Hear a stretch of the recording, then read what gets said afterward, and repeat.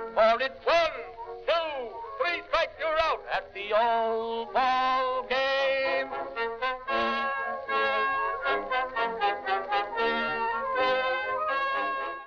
Welcome back to Short Hops and Tall Tales, a pitcherless podcast highlighting the weird, funny, and bizarre elements of baseball that make America's pastime special. I'm thrilled to reintroduce my co-host, what word did you put here? Ineluctable? Ineluctable or ineluctable? I'm going to go with ineluctable. Okay. I've not said Riddle. it. I've only written it. What does that mean? Inevitable. You could have just said inevitable. Yeah, but this is a cool word. Everyone knows what inevitable means, but ineluctable? So Patrick, who we'll get into our great guest that we have today. So just a primer for you. Brandon, whenever I introduce him, he likes to throw in these adjectives that are really, niche, I suppose. I've never read this word before. Niche is really nice. Yeah, it's good. We're expanding our knowledge here. Ineluctable. Maybe we'll come back with the full definition at the end of the episode. Anyway, this is going to be fun. Yeah. Anyway, joining us in the chaos today is one of my favorite baseball writers and Twitter follows, MLB youngboy himself, Patrick Ellington. Pat is the force behind two of the best recurring baseball article series out there, where he profiles black baseball players in both major and minor league baseball from across the African diaspora. He is also the voice of the Red, Black, Green Baseball podcast on the Pitcherless Podcast Network. You can find Pat's words on his Medium page and follow him on Twitter at @tangible_uno. Pat, welcome to the show. Thank you guys for having me. I really appreciate it. Both of you guys are great followers on Twitter. I really appreciate you guys a lot. You guys are hilarious yourself. So thank you. Good to be here. Yeah, we're excited. Thank you. Yeah. Oh man, this is going to be crazy. Yeah, so today we have planned a pretty wild and action-packed episode. So Brandon, take us through the rundown. Yeah, so it's really an ineluctable rundown. So first of all, we of course have some pickoff trivia. Then Pat's going to give us a baseball story, which I'm very excited about. And then we have the pickle jar featuring the term, the 5 o'clock hitter, which took me a moment to remember, which is kind of cool. And then we have a fantastic story. It's one of the weirdest trades in MLB history, the life swap. So be ready for that one. All right. Yeah. So let's jump into that pickoff trivia. Yeah, let's get warmed up. Okay, so Patrick, I know you are a big Cleveland guy yourself, so I tailored this one a little bit to you. No pressure. Okay. But here we go. So in 2018, Jose Ramirez hit 39 home runs and stole 34 bases, becoming the first Cleveland player to join the 30-30 club, since this player did it a decade earlier in 2008. Grady Who was Sizemore. Grady Sizemore. Nice. Nailed it. Was that just a softball? Was that too easy? I feel like that was too easy. I don't know. I really don't know. Okay. So I didn't know off the top of my head. I feel like a lot of people could have guessed Lindor could have done it too. True. That's true. Yeah. Or, Michael Brantley. Not Michael Brantley. Maybe. Oh, you're thinking of David DeLucci. He could have done it. Yeah. I've never heard of David DeLucci in my life. Oh man, his face just went stone. I was happy to see he was on the 2008 club. But yeah, I've never heard that name before in my life. I'm going to do a whole story of David DeLucci now because I love him. That's crazy. All right. So a little bonus aside here. So Grady Sizemore, you got it. So he and Jose Ramirez, they're two of the 3 Cleveland players to join the 30-30 club in franchise history. Do you know who the first one to do it was? Joe Carter. Joe Carter. Do you know what year it was? Wow. 89? 87. Okay. Damn. 87. Wow. You're that is dang. That is the most, I think, in all, this is our 36th episode. That was probably the most confident and quick response to trivia we've ever had, because I'm assuming it was correct. Yeah, he nailed both of those. Nice. 2 for 2. Man, I was thinking like Manny Ramirez. Manny, no, he's never really a base. He wasn't really guy. stealing. Man. Yeah, there we go. Cool. He's getting caught a lot, probably, but at least the Manny that I ended up watching in the Dodgers days definitely wasn't stealing bases. No. Okay. Maybe this will stump you then. Part 3. So, do you know where Grady Sizemore began his professional career?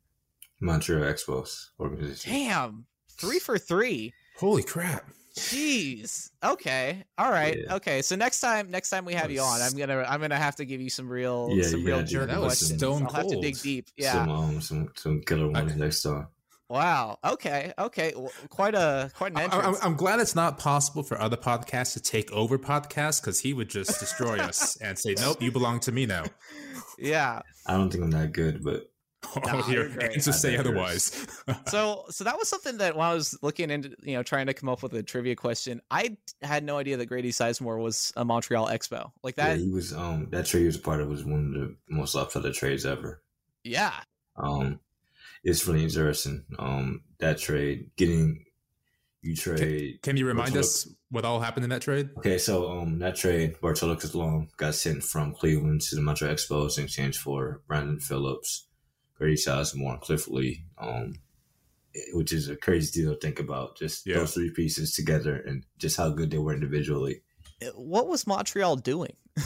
I don't know, because they traded Pedro, they traded Randy Johnson. They traded Randy, They Vladimir Guerrero Sr. Larry Walker. Yeah. There's a lot of talented guys on those Expo teams from the 90s. I get that Bartolo obviously wasn't, big sexy yet, and he wasn't like a meme at the time. He was a good player. He was one of the best pitchers in baseball, technically. Yeah. Because just kind of based on what he could do, and he was one of those pitchers. He was like the only starter back, and he could throw like 97 or something too. And it's also, you look at these trades we're looking at with the benefit of hindsight, knowing what Cliff Lee became, knowing what Brandon Phillips became. But even still, it's wild to think, like, even as, young guys, as prospects, that package got done with Grady Sizemore, Cliff Lee, and Brandon Phillips, who are three of the more memorable names from the 2000s. And so many trades that happen with big names, with prospects attached. The prospects will a lot of times not pan out. Like I remember when Randy Johnson was traded to the Yankees, and all the prospects we got back, like none of them had anything resembling a good career, I don't think. So the fact that all three of them panned out the way they did, it's phenomenal. And they were all multi All-Star guys. Cliff Lee was probably on a Hall of Fame track if he didn't get injured. Grady Sizemore too, and then you got Brandon Phillips as your third piece, who was a above average second baseman for most of his career. I feel like in the scheme of, because a little background, so we love to, specifically I love to talk about 2000 second baseman, and I feel like Brandon Phillips, when you talk about 2000 second baseman, like he doesn't necessarily get brought up as much as he should alongside the Chase Utleys, alongside the Ian Kinslers, right? But he was so fun to I don't think he play. was on that tier, but no, but like just in terms of like, name, maybe not in terms of ability, but like, he was definitely a big personality in the game at that time too. Definitely. He had a lot of swag when we were kids. That was one thing. There you go, Him, Sean Figgins. There's a lot of black infielders during the 2000s that were really balling out. Yeah, Sean Figgins, I remember watching him on the Angels as a kid, and then later the Mariners, and he was a lot of fun. Another big name infielder, or a big personality, was Orlando Hudson. Remember him? Oh, I love Orlando Hudson, the O-Dog. Ricky Weeks was another one. Yeah. Man, O-Dog, I remember one of my most favorite baseball memories was when he got traded to the Dodgers, and then I watched him hit for the cycle. And back in those days, I thought there wasn't something, you couldn't do anything cooler than hit for the cycle in a game. In 2007, you hit for the cycle, you were like God, basically. Yeah, and like he was just so fun. Like that was like a mid-range jump shot in 2007 basketball. Nice. Way to put it in. Yeah. Now, Patrick, we talked a little bit about the work you've been doing in baseball. That's been really cool. But we also know you covered some games. It was last season, right? Mm-hmm. Right. So when we were talking, before the podcast, you said you had like a game experience that you wanted to tell a story about. So what's the context there, and take us into that story. So it was just another game I was covering. It was actually a game where I was trying to talk to a top prospect, and it was funny because I was trying to beg media guys who I was kind of cool with to give me contact with top prospects so I could do a feature on him and a story and stuff, because he has a really unique story, and you guys probably know I'll tell you guys what I'm talking about off the record. But Yeah, for sure. so I was like hawking down the guys' necks and stuff. So I was really shaking the tree, and plus it was just Prospect was also having a hot streak during this time. So everybody in the media was trying to talk to him. So so everybody was kind of getting antsy, especially the managers and stuff. The Prospect goes out and hits one home run, and it's another home run, epic streak he's having. I'm tweeting about it and stuff, and it's going viral because I get it on video. Yeah, and then it's the bottom of the ninth inning. The team is down like 7-9. There's 2 men on base. The Prospect's up to bat. Bottom of the ninth inning, 2 outs, all of that. Like, and he hits a walkout 3-1 home run, and his family's in the crowd and all that too. It's the dream. To see him, like, it's great. It's perfect. So he asked to talk. So I'm gonna get to talk to him and ask him and all that. There's that facet, and then I also get it on video, like perfect video from the press box and stuff too. So I tweet the video out of this top prospect. I tag him and everything, and a top prospect account for Guardians prospects steals the video and tweets it himself without crediting me. Oh, that's an issue. Yeah, that's not cool. And it's crazy because he has beef with like the editor of the publication I work for. And it's weird.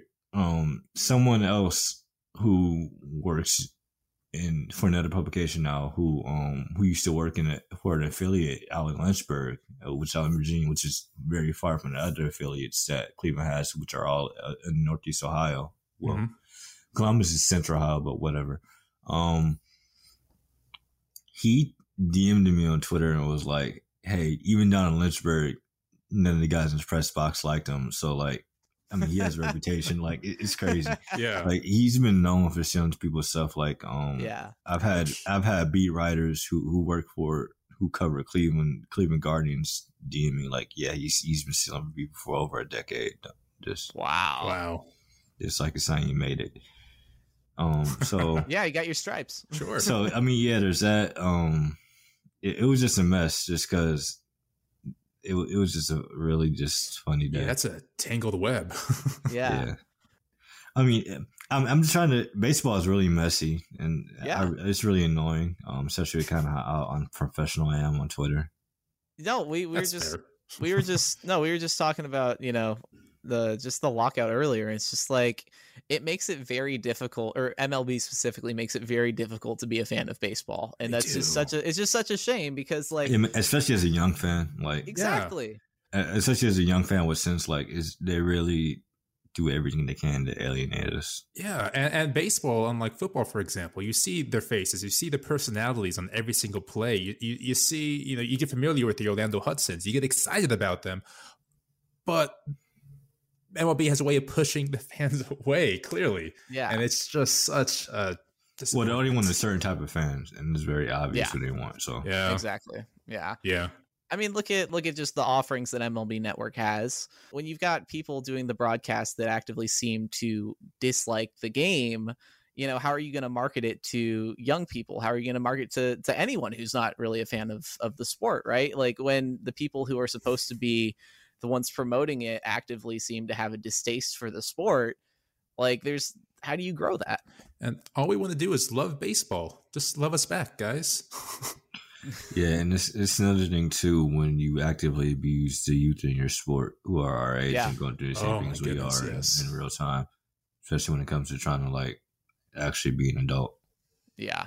And I want to write an article about it, but I'm kind of struggle to find the words because I'm just going to get inflammatory and just be like, you old geezers messed all this up and put the burden of capitalism on my back for what? Yeah. Yeah. So at some point, I think we should dive into the life of a minor leaguer, for example. At some point, I think that'd be a good story to dive into here. Yeah, for sure. Because I mean, that's kind of our podcast is trying to reach people that aren't necessarily into baseball, the sport, and trying to get them more invested in the stories and the people who make up the game. Yeah. So, for example, the lockouts being, the generic term for lockout is, it's billionaires versus millionaires, when that's not at all what it is. All these guys are literally struggling to get by day to day, going to public gyms, working out in the park because they don't have the funds. MLBPA has said multiple times that they're trying to get more for guys in years 0 to 3. And most guys don't even make it to year 3, which is the crazy part. Well, when you're making like on an average, I think it's like $12,000 a year, which is just far below not even minimum wage, but like that's far below the poverty line. Then you consider, okay, I think the average rent in the US is like $1,000 a month. Okay. That's like only enough to cover maybe 12 months of rent. Like, and that's not even talking about food or water or electricity and all the utilities and all the things that or come when with you're a just professional living. athlete that needs to keep up a certain lifestyle, you just can't do that. I mean, we've seen so many stories the last few years come out of spring training invitees, players that aren't major leagues yet. They have to do Uber after games, or they have to do these other jobs just to make ends meet, when meanwhile you have owners that are making so much money off the game, and all it would take is the cost of a mid-range player to make the minor league's life amazing. Yep. Or amazing, better is the word I should use. Livable. Like, respectable. And that's the thing. Respectable. I feel like people don't realize that, or people don't care that there's a severe lack of respectability in baseball based on all these conditions. And it correlates with lack of respectability that we allow ourselves as working class people. So, I mean, it is really messed up, like just on a very basic level. And it's really like when you consider that someone will put their entire life into the sport. That they love. Yeah. And then if, it's very unlikely. And have them taking advantage like that. Yeah. It's crazy. I mentioned earlier, we love baseball, it doesn't love us back, but that's very real at that level. It just does not love the players that give it life. Well, and especially when you consider, like Patrick said, just you're sacrificing your body, your health, but also you're sacrificing your time, like think of, grinding in the minor leagues for 4 seasons. Yeah, that's your life. And then you end up not making it, or you end up retiring or getting cut. And then you have to go carve out a career for yourself. And, baseball skills are not something that easily translates to like a resume all the time. So it's really just like the sacrifice, and they're getting screwed over in pretty much every way, shape, and form. So it is not millionaires versus billionaires. That's not the framework. That's just what's being put out to kind of shade the arguments. It's just about basic human decency at the end of the day. It's just classism. Like that's all it is. It's just trying to keep classes under control, and it's just brutal, and it's fiendish. But just more of a sidestepping, Patrick, like tell us more about like your, how did you grow to love baseball in the first place? I know you talked a bit about Sean Figgins. Now, was that like that first player for you that really got you into the game? Were there a handful of others? What did like your early baseball experience look like? My player was CC Sabathia. Nice. It had to be CC Sabathia. It couldn't be nobody else with CC Sabathia for baseball for me. I was born in '98, so he debuted in '01. So I come from a baseball family. My great grandfather played in the Negro Leagues for a amount of time. So there's a strong love of baseball in my family. My grandmother and my mom, they love the sport a lot. They really raised me up with the sport. My dad is a Yankees fan. Grew up in the 70s and 80s and as a Yankees fan. My mom is a Guardians fan, Indians Guardians fan. When I was in 3rd grade, she made me write a book report about Satchel Paige after I got suspended from school and I needed a makeup assignment to do. What? So, that's ridiculous. But it's Satchel. Like it was a makeup assignment. Okay. So she made me write about Satchel Paige. So that was kind of, and I remember getting a children's book as a kid. She doesn't remember this, about Henry Aaron, and explained racism and Jim Crow and things like that to me. It was a kid's book, and that was really big for me, kind of based on what I do now and my perspectives and my politics and things like that. Yeah, there's so many things to want to talk about there. Yeah, for example, I mean, just the intersection of Black history and baseball and things like that is big for me. Yeah. Like, What team or teams did your grandfather play for? If you remember, if you know. I don't know. It's kind of based on word of mouth, just from my great grandmother and my grandmother. So they claimed he did too. Like I remember him talking about it every now and then, but that's about as far as it goes. Yeah, we got to have you back on to talk about Satchel, because I think Satchel is probably the top 3 players of both of us. Oh, he's got to be my favorite pitcher, I think. And some more in terms of like your writing career, because that's been something that, you know, we've been kind of following. That's really been really like meteoric rise, which has been really awesome to see. Like, is there like a certain like lesson that you've taken away from kind of like your experiences so far as a baseball writer? I've been trying to just figure it out. I don't know. Yeah. I don't feel like I'm that good. I feel like sometimes I have imposter syndrome about it, because I take it seriously. Just because I get the chance to have more of an audience than most people ever will, in a sense. And I'm on the cusp of doing it full time, and I get to talk to people like you about it, and because people like you care about my opinion, so just more than what most people could say in itself. So that right there is a responsibility. It's a lot, and I take it real seriously, because I want to be the best, and I want to just take it around with it, because words mean something to me, and I know the power of writing and what it's going to change my life and change others around me. So it's a really big deal to be here, because I never really planned for what's writing about baseball. This is just a hobby for me, and for me to get opportunities to where people will pay me to do certain things and willing to take their time out for me to do certain things with them. It's flattering and it's huge, and I'm just happy to be here, because it gives me a chance to be something that I wanted to be for a long time, which is a writer. And to have it in such an unexpected pathway is really interesting.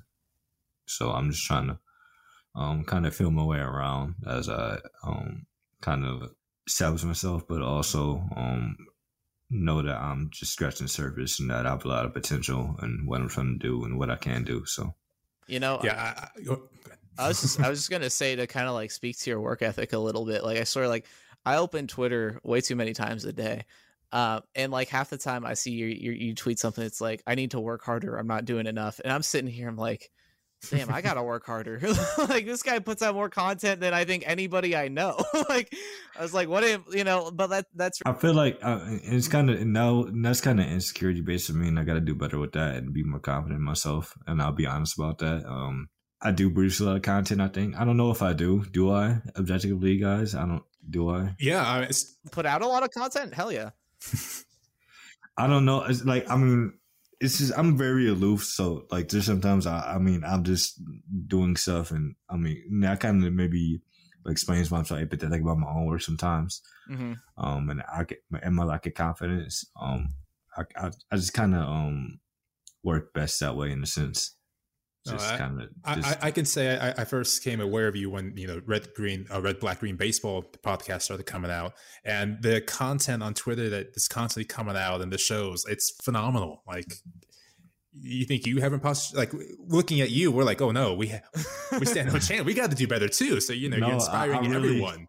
I really that means a lot, and thank you. I appreciate that. I'm just trying to figure things out. So yeah, I think it goes for all of us.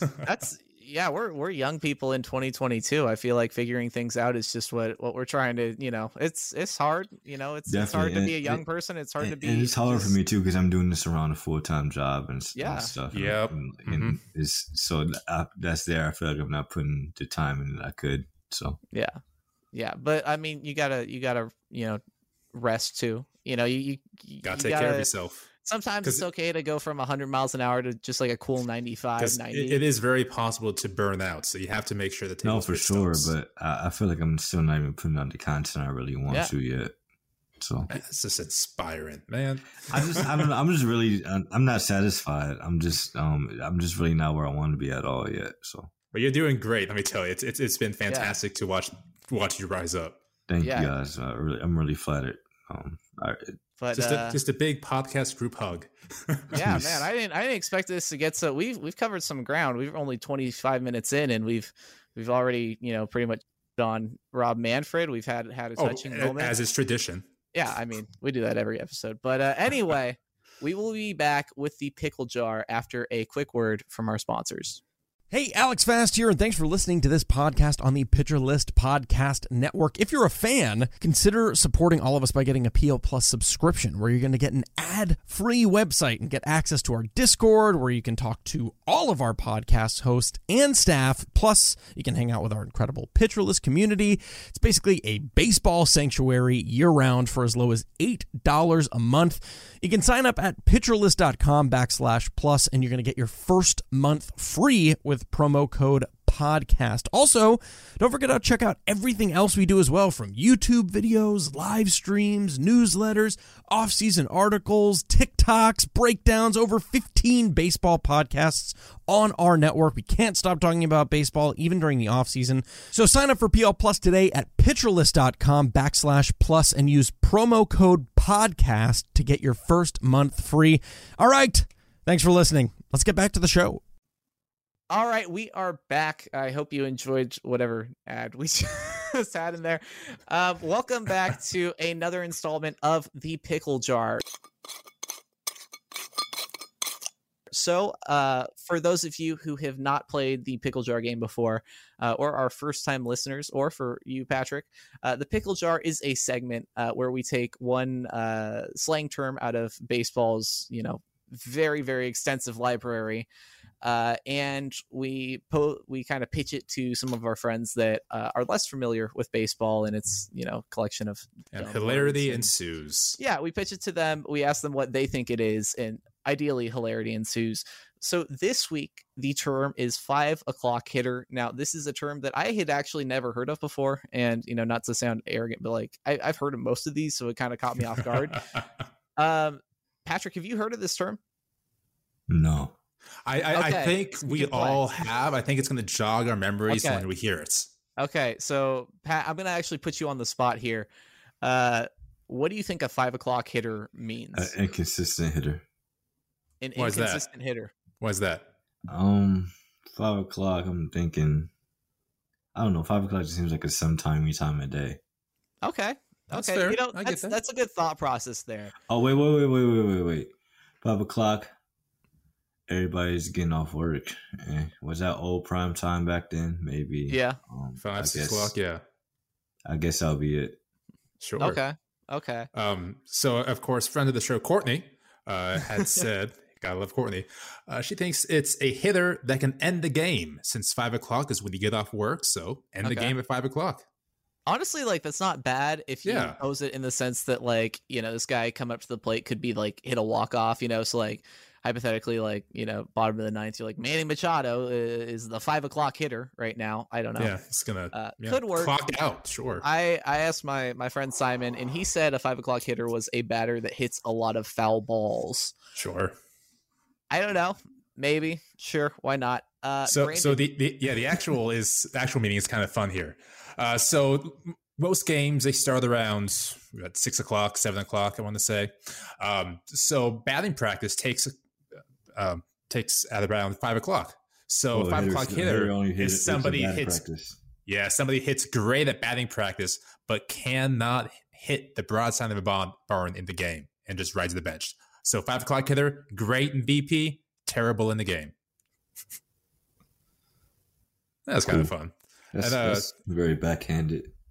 There's a lot of backhanded compliments in baseball terminology. Especially back in the day. Yeah. Yeah. I feel like that just describes my high school career, was just, BP, solid. I'm killing coaches pitching right now. Bring them on. Sliders. I don't know about that one. Yeah, so it is also interesting too, because if there's a day game, I guess you could repurpose it to being like a 10 a.m. hitter or whenever the team's taking batting cup practice. Of coffee hitter, yeah. I almost wondered if it kind of had something to do with the setting sun in the batter's eye when I kind of looked this up, because I don't know, 5 o'clock, like I kind of thought like the inverse could be true, like they're really bad at 5 o'clock because the sun was more of a factor. Yeah, sure. but well, that's kind of a fun one. And we do have another pickup trivia. okay. This one's a harder one. We'll see. We'll see. Patrick probably has it though, so he's gonna know the day and the year and exactly. He's already 3 for 3, so let's see. So I know this story. I love this story, but I do not remember the player's name. So we'll check if we know it here. So which player was traded for a bucket of baseballs? I know it happened. It is not Grady Sizemore. Yeah, it's one of those stories that you always remember, but you cannot pin the player's name. So you got to look like you might. Do you know the story? I know the story, yeah. Yeah, but yeah, the name's just escaping us. I feel like it's one of those things where like I've heard the story, but it's never been attached to a name. Okay, that's fair. Do we have any guesses, or do we just go for it? It can't be a big name that people know. It can't be a good player that people know, because otherwise it'd be a big, huge story. So it's got to be just like some player on the fringe that was going to hang around for a while. I'm going to guess and say, I'm going to be wrong. Because I know it's a New York player. Interesting. Okay. Can we give you a hint there? Sure. It was not a New York player. Okay. He had played for Philadelphia at some point. He was cut. Which Philadelphia? Phillies. That's a good point. The Phillies? Okay. Phillies. It also happened. That's the main team he played for? That's when he was cut. Yeah, he got cut from the Phillies. And was it, what's his face? Pete Rose? It was not Pete Rose. No, I thought you were going to get this, and I was going to be blindsided. I was going to be really impressed, because I wouldn't have gotten this. Who was it, Noah? It was Tim Fortuno. He was a pitcher, had been cut from Philadelphia, and he ended up pitching for an independent league team, the Reno Silver Sox, which is a pretty rad name. That's kind of cool name, yeah. He was pitching for $500 a month, which is ridiculous. He pitched a game against the Brewers farm team in Stockton, and Milwaukee took notice. The Brewers came knocking, and they offered Reno $2,500 to buy out Tim's contract.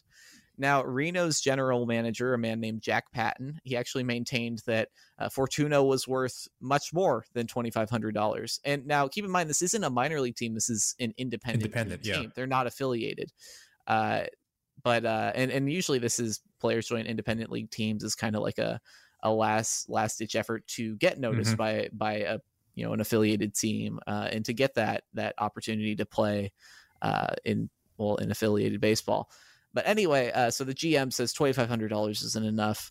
And so, of course, Tim Fortuno, he was like, dude, just let them buy my contract so I can return to the majors, so I can have a shot for my career. But this GM was like very adamant. He's like, no, I have to get more. So finally, the Brewers gave in. They gave Patton the $2,500. But then the thing that really pushed the deal over the edge was they threw in 12 dozen baseballs. I can't imagine how insulted that guy must have felt. Like, to be fair, 12 dozen pearl baseballs, that means something. Them's goods. Not to the point where it's worth holding up my entire career for. Are you kidding me, dude? Yeah, I'm bitter for this guy. Like, you're such an independent ball. Yeah. Independent ball, like in Reno. Like, nothing against anyone who's listening to this from Reno, but like, it's wild. Like, I feel like I'd rather that they, I don't know, like, I guess the $2,500. So when I had heard this story, it was always like, I never had heard about the $2,500. I thought it was straight up for a bucket of baseballs. So I guess that makes it like a little better, but I feel like it's even more insulting to know that like the guy had to, this guy's GM had to win the deal, right? It's like dealing with a pro team. Like, come on, like, what do you, get your head out of your ass. But like 2,500, and then like he wants like a sweetener, which is like 12 dozen baseballs. I get that. So Tim Fortuno, there's your bar trivia, folks. Yeah, weird trade. Not the weirdest trade, however, that we will be talking about here tonight. 'Cause we get another great story. Well, I don't remember the players involved, but I remember the story, and Noah's going to tell us a little bit about that. What do you remember, Brandon? I don't remember many things. I remember Prime Albert Pujols, and that's about it. Okay. So Okay, so if you're like me, having grown up through the 2000s and during the height of reality television, you're probably familiar with a show that aired on ABC called Wife Swap. Either you I guys remember that one. heard of That was kind of Like fun. a Dave Chappelle skit. Yeah, no, Dave Chappelle did a Chappelle show skit about it. Had some swap. Yeah. So Wife Swap, it was, as you can imagine, a very messy kind of affair. Where Weird. two families from they were always from radically different backgrounds. They would swap wives. It was so crazy when they had a black family on too. Like, yeah. That was at some. It was just the culture shock man. was the whole, that was their selling point, right? And you'd always, sometimes they'd have an episode where everyone got along really, really well, and then other times there would be the house would be on fire when they swapped back. It'd be a disaster. It'd be terrible. Hilarious. Now this was, of course, at the time when they were airing such masterpieces such as Honey Boo Boo and what was the other one? Super Nanny, right? Honey Boo Boo was after Wife Swap. I want to point that out. That was I never really watched it. Was any a of them. 2010s reality TV show. But yeah, essentially, that was the whole deal, was these two families would swap wives for a week, and then hilarity ensues, right? Now, a lesser known fact is that Major League Baseball actually, and specifically the New York Yankees, they underwent a wife swap of their own back in the 1970s, which, knowing the 1970s, it checks out. Sure. So what follows is a weird and winding tale that is truly stranger than fiction. So it all starts with a man named Fritz Peterson, which, by the way, great name. Fritz. Yeah, he's a good player too. I can't say I remember him, obviously, but I know of him. Yeah, so Fritz was a left-handed pitcher signed by the Yankees in 1963 as an undrafted free agent. He spent 3 years in the minors, debuted at age 24 in 1966. And in his first 4 seasons, he was, he was above average. He was pretty solid. He had a 2.94 ERA and a 1.09 ERA plus in just over 880 innings pitched. How you do that? 880 innings. Greenies in the 60s. That's how it was done in 4 seasons. Yeah, that's pretty. No, how do you do such a low ERA but with such a low ERA plus? So the year of the pitcher is how. Yeah. Okay, never mind. That makes sense. The offensive environment at that point. I forgot what year it was. So now in 1969, he becomes roommates with a man named Mike Kekich, who is a fellow southpaw that was just acquired in a trade with the LA Dodgers. Now, Mike Kekich, he was a hard-throwing left-hander signed by the Dodgers he was also an undrafted free agent, signed in 1964. And he drew early comparisons to Sandy Koufax when he signed with a $50,000 bonus. Now, a lot of players, when they come up as rookies, get these ridiculous expectations thrown on them, oh, he's the next, Ted Willie Williams. Mays or Ted Williams, and usually it doesn't work out very well. Anyway, Mike Kekich, never really had a shot with expectations that high. He debuted, he had a cup of coffee with the Dodgers in 1965, but he struggled with command, and that actually kept him in the minors until 1968. I want to point out that's very Koufax-like in their early career to struggle with command. So, hey, on point. Also, the big bonus, too, out of the gate, because Koufax himself was a bonus baby. Yeah. And you got to keep in mind that this is 1965. Koufax retired in, I want to say, 1963. So, people were looking for the next. The memories big fresh, thing. Yeah. So his command issues kept him in the minors until he came back in 1968, and then he struggled in 20 starts with the Dodgers and posted a 3.91 ERA and a 7.1 ERA plus in 115 innings pitched. Not as good as his later teammate Fritz Peterson. And not long after, Kekich was shipped to New York in exchange for outfielder Andy Cosco. Of course, Andy Cosco. This is where our story begins. So Kekich and Peterson became good roommates and very good family friends shortly thereafter. And so Fritz and Mike, they bonded over their many shared similarities, both in age and in family structure. For example, they both had 2 children. Kekich had 2 daughters and Peterson had 2 sons. Each family also just had a dog too. So they're very similar. And also they're the same age, right? Yeah. The 2 families, they grew very, very close, living nearby each other in New Jersey. And Kekich actually said, we had a tremendous amount of affection and compatibility all around. Okay. We're getting kind of weird here. Let's see where this goes. Oh, it's gonna get so much weirder. This is It's what gonna type get. of swinging mess is. Hey, it's the 70s. But it's gonna get really messy. Just wait. So, in particular, the two pitchers, they felt themselves drawn to their opposites partners, with Mike Kekich growing fond of the thoughtful and introspective Marilyn Peterson, and Fritz got close with Mike's wife, the athletic and energetic Suzanne Kekich. That's a nice way to say cocaine was involved. It was the 60s, 70s.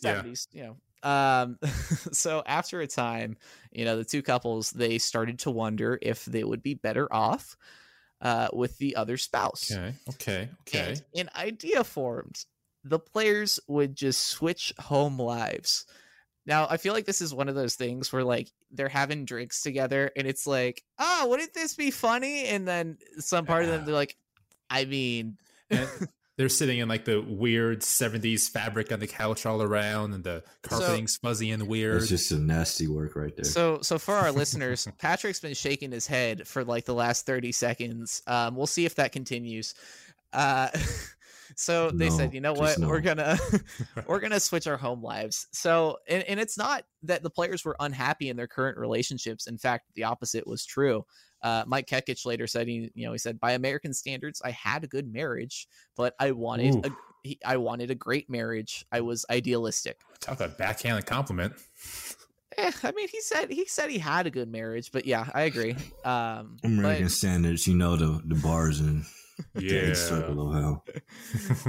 Yeah. But so this all comes to fruition in the summer of 1972, allegedly at a house party thrown by the Yankees beat writer at the time, Maury Allen. What? So this was a different time, man. Yeah, I mean, well, that's the thing is that this was, I think this was before the reserve clause. So players and beat writers, they kind of had similar salaries, it wasn't yet, players weren't making millions of dollars yet. So they did actually hang out quite a bit. And I mean, they still, to a degree, spend time with each other on planes. It's obviously they're not going to parties at each other's houses. But so essentially the two families at this point were very close. And they knew that they had good chemistry with each other, but nothing had happened. I'm sure. So the two couples, they drive separately to the party, and they were having a really good times. They're having a few drinks, which is a shocker, I know. And after a while, it's a PG podcast, Noah. Please, they had Kool-Aid. Okay. It was decided after a while that Marilyn Peterson would ride home with Mike Kekich, and that Suzanne would leave with Fritz. So after they hashed out their plan, the two couples left in separate cars, and they agreed to meet at a diner in Fort Lee, New Jersey. Did they run this by their children? Because that could be jarring. Well, kids aren't at the party. It's like a Yankees event, I would hope. I can't imagine. So they hash out their plan. They leave in separate cars, and they plan to meet at a diner in Fort Lee, New Jersey. So supposedly Fritz and Suzanne had already finished eating breakfast when Mike and Marilyn arrived 2 hours later. So nobody, I mean, you can read between the lines there, but so then everyone had a great night. And so they decided to do it again the next night. And when they went out for dinner at a steakhouse. Now this time Mike and Marilyn, they left together early. Fritz and Suzanne stayed behind, and they had a few drinks. All four again had fun that evening. So now they're doing it like every couple days. They're pairing up, and eventually Mike Kekich fell deeply in love with Fritz's wife Marilyn, and Fritz fell deeply in love with Mike's wife Suzanne. Fritz has a quote here that says, I told Marilyn I just have to have Suzanne, and Marilyn said she was in love with Mike. So the two couples decided to make the arrangement permanent. So Kekich says, he says that everyone had agreed that if any of them were unhappy, the entire deal was off. What was... So did they stay together? Or... Well, so that's what they were saying, was they decided to just completely swap at this time, and they're basically saying like, hey, we'll see how this goes. If anyone's unhappy, we'll see. What did the teammates think of this? Like, they must have known that was going on. There. Okay, we'll okay. How'd it go? Please go. We need to know these things. So before we get into it, so the term wife swap is something of a misnomer here because, as Kekic put it, he said, we didn't swap wives, we swapped lives. So the players switched families with the children and pets staying with their mothers. So yeah, Brandon, like you said, I can't imagine telling my kid, like, hey, you're gonna have a new dad now. Like I'm gonna go swap with this family. New pets. Yeah. Oh, no, I guess they're taking the pets with them. Never mind. The kids keep the pets, but yeah, thank God. So after the two families swapped husbands, they actually did swap back for a short period. So the two original couples reunited, but I guess it didn't last because then they swapped back after a week. And so after a while, cracks started to show in these relationships, and an imbalance started to appear. So Kekic says here, he says, after a while, it became apparent that Suzanne and Fritz were ideally suited for each other. But meanwhile, Kekic and Marilyn Peterson, while they had a very strong physical attraction to each other, he's got a quote here that says, we're born under the same sign, so we sometimes butt heads. We're just she and I are on a higher pitch in our emotions. So while they're attracted to each other, they just were not good for, like, as a couple living together. They didn't match up as well. While meanwhile, Suzanne and Fritz are having the time of their lives, I guess. So now, entering the 1973 season, rumors of this arrangement started to swirl around the team and in the media. So the two couples decided to clear the air with a joint statement. And I don't know, if I'm in this position, the last thing I'm doing is calling a press conference. No, no. I feel like sometimes you just gotta, like, let rumors be rumors. But so Peterson and Kekic, Mike Kekic, they hold two separate press conferences announcing the move. Now, it's been about like basically just the summer at this point. But by this point, the relationship between Mike Kekic and Marilyn Peterson had pretty much fizzled out. They were already separated, while Fritz and Suzanne were still going strong. And so as a result, the pitchers were barely talking to each other. They go from, like, really good friends to now they've got an issue because, well, they've made their lives messy. And this is the funniest thing that I read. So, like, somehow the pitchers didn't think it was a big deal at all until the story got picked up by, like, national media outlets. So they're and they basically it was just like, hey, we want to clear the air. There's a quote where they say, like, we didn't think it was like some sordid affair. Yeah, it was different, but that's just the 70s essentially. But then their press conferences, it gets picked up by, it makes national headlines and gets the front page treatment. And so Fritz Peterson says, he's like, yeah, I saw my picture on the TV when I woke up and I said, uh-oh, it's a big one. And I can't imagine, like, doing this and just being like, yeah, I mean, like, nobody's going to think this is odd. Like, this is just a very, like, normal thing to do. Knowing like what we know about American media and just media in general. Like, I can't imagine people going like, yeah, this is gonna be a very small, like, maybe, especially like, with it being in New York. It's exactly it's in they play for the Yankees. They're like, it's just wild to think that they're just thinking like, yeah, it's it's a small thing, maybe like back page paper material. But I mean, when you got Reggie Jackson as your teammate, that's the thing. Yeah. And that's in the 70s with the Yankees. Yeah. Okay. Well, Reggie Jackson, Thurman Munson. Can you imagine, like, the current New York media getting a hold of this? Like, it'd be ridiculous. Like if it was Giancarlo Stanton or Aaron Judge. Yeah, like can you imagine, like, the New York, was it the Post? Any of them really. But what was interesting is that the traditionally very conservative Yankees were fine with it. Now, this is a team that mandates, how long your haircut is. But they're cool. They see no issue with these guys switching lives. And so the manager at the time, Ralph Hook, he said, they live their own lives and they've got a lot of years to live. If you're not happy, you only go through the world one time, and why go through it unhappy? Some people say you just have to stay together for the sake of the kids. We've seen people living together and they're practically separated, which is a nice sentiment. He's like, you have one life, you might as well make yourself happy, which, sure, I agree with it. But that's also very different when you've got two kids on either side, and you're like, it's just, and the fact that they came out and they said, like, no, we're not switching wives. I want to have this guy's life. That's what's just really nasty trippy. work. Little creepy. It's Little just- creepy. It's just a whole bunch of nasty work. What do you got me getting into, Noah? I told you we had a good story. I just don't think you were prepared for. I wasn't ready. No, this is left. I wasn't very afraid to go this left. I wasn't very afraid to go this left. This is some wild stuff right here. This is really heavy. Two guys like, I want to wear your skin, and they go, yeah, I'm good with that. It's like, I mean, that's basically what they did. Like, that's just gross. Brandon, this has to be like the weirdest story It's like they both took a bath in each other's backwash. Oh, it was worse than that. Very worse than that. Yes, definitely one of the weirdest ones. 100%. And so, but I mean, the Yankees are fine with it. And this is so interesting to me because this is when Steinbrenner, is around and he just gets hired. And Steinbrenner is looking for any excuse. This is early 70s. This is right when he bought the Yankees. Yeah. It's literally like he had just bought him. And so Steinbrenner, who is notorious for firing his managers like 5 times in a season, is just cool with for nothing, for a lot of times for like very minimal grounds. Like it's just really like he's like, yeah, whatever. But both Ben, they asked the Yankees GM Lee McPhail not to be traded in order to keep their families close together. Oh, I don't know. Okay. Like that's not going to work. That's going to be a complication on the team side. But Mike says he's like, I want to be where Fritz is. That's the only way I can be sure of seeing my daughters, which is like it's a really sad. Yeah, there's a lot going on there to read. That like that's really heavy, but also at the same time, like if your daughters are such. Like I can't imagine making the swap when you have kids already. Like that's the thing that really like kind of I'm just like that's got to be so hard on them. I need like a mini series off this. I need that. I don't. I'm good. The implications that has is drastic.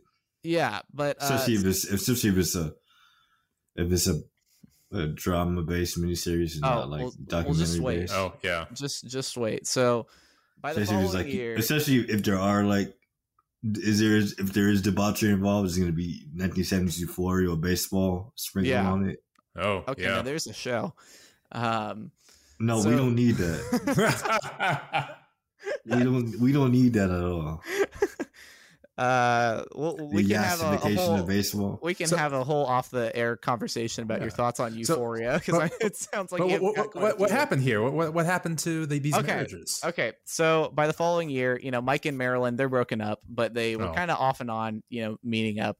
And Mike Kekich says he's like, I'd like it to work out, but I'm really dubious now. Love is the strongest emotion I ever felt in my life. I'm one of the biggest soul searchers around, and I don't give a damn what other people say, but Marilyn does. So it sounds like that Marilyn was more, now that it's been a whole media thing, like she, and I could definitely see like, that'd be a lot to deal with.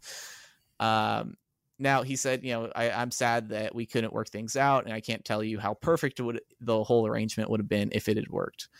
Now, on the other side of things, Fritz and Suzanne were doing great, and in fact, they're still together today, going on 50 years of marriage. And so Fritz told a reporter in 2013, he said, it's a love story. It wasn't anything dirty. I couldn't be happier with anybody in the world. My girl and I go out and party every night. We're still on the honeymoon. It's been a real blessing. It would have been perfect if things worked out, but I don't feel guilty. That's fabulous. To their credit, the two pitchers, they were able to put their personal fallout aside for the good of the team, with Kekich at the time saying he's like, we're still teammates. I suppose I'm fortunate for being able to disassociate myself from other things. When I play baseball with nothing else on my mind. And he'll be a teammate because the only way to play baseball is as a team. Now, Kekich and Peterson actually did eventually end up getting traded. But they actually ended up getting traded both to Cleveland just a few seasons later. Kekich was dealt midway through 1973 and Peterson the following year in 1974. Now, Fritz Peterson went on to enjoy a productive career as a starting pitcher, retiring after 11 seasons and in 1976. And then Kekich was more of like the journeyman type, transitioning to a relief role and retiring after 9 years in 1978. So that essentially is the story of the great New And then York you got the Yankee. Rick Manning situation too. That's crazy. That happened right after that. What situation? The Ricky Manning, Dennis Eckersley situation. I don't think I've heard about that. Enlighten us. Oh, Rick Manning slept with Dennis Eckersley's wife, and that's what led to the trade that sent Eckersley to the Red Sox. Oh, I didn't know that. Yeah, they chose Manning over Eckersley. It was indeed the summer of love. It wasn't the same year. It was around the same time. Yeah. That's wild. But there is an epilogue to this story. So for a while, a movie about the swap was in production, headed by Matt Damon and Ben Affleck. I told you we needed it. I knew it. I told you we needed it. Well, that sounds so... That makes so much sense now. Wow. That's just...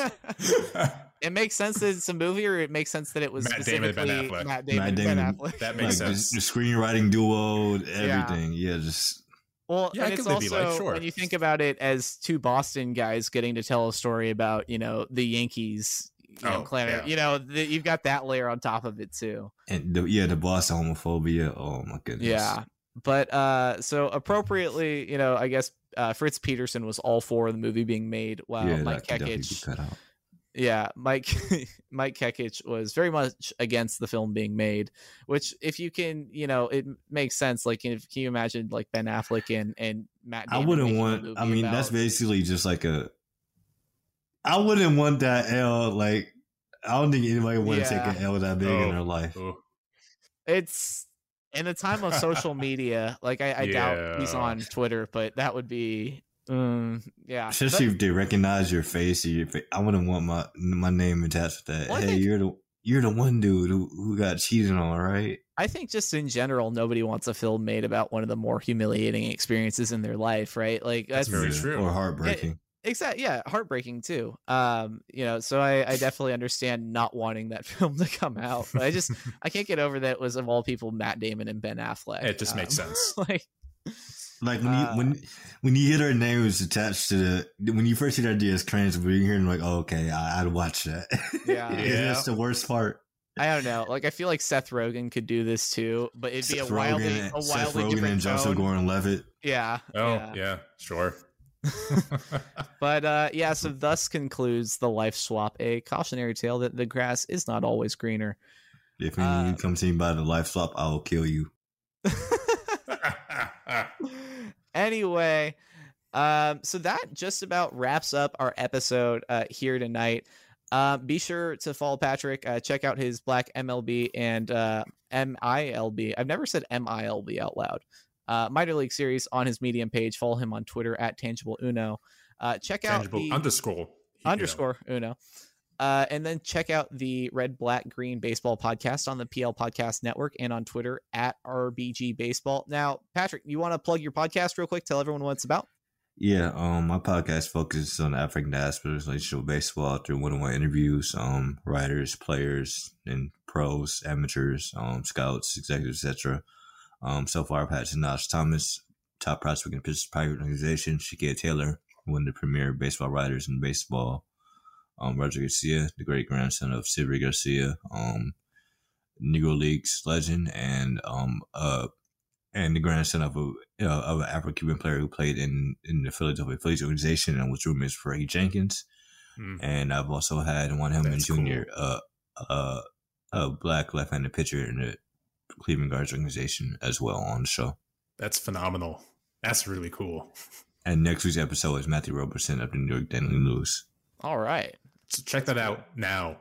Yeah. Definitely follow Patrick on Twitter. He's got, I think, more reaction gifs in his phone than anybody I know.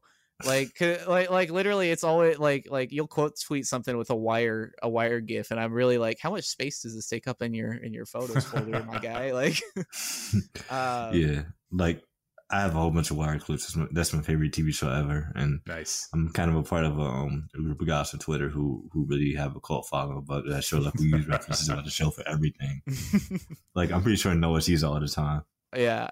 It's and that's the thing. Like Patrick will give you great like baseball content, and then he's also just really funny too. It's a good balance.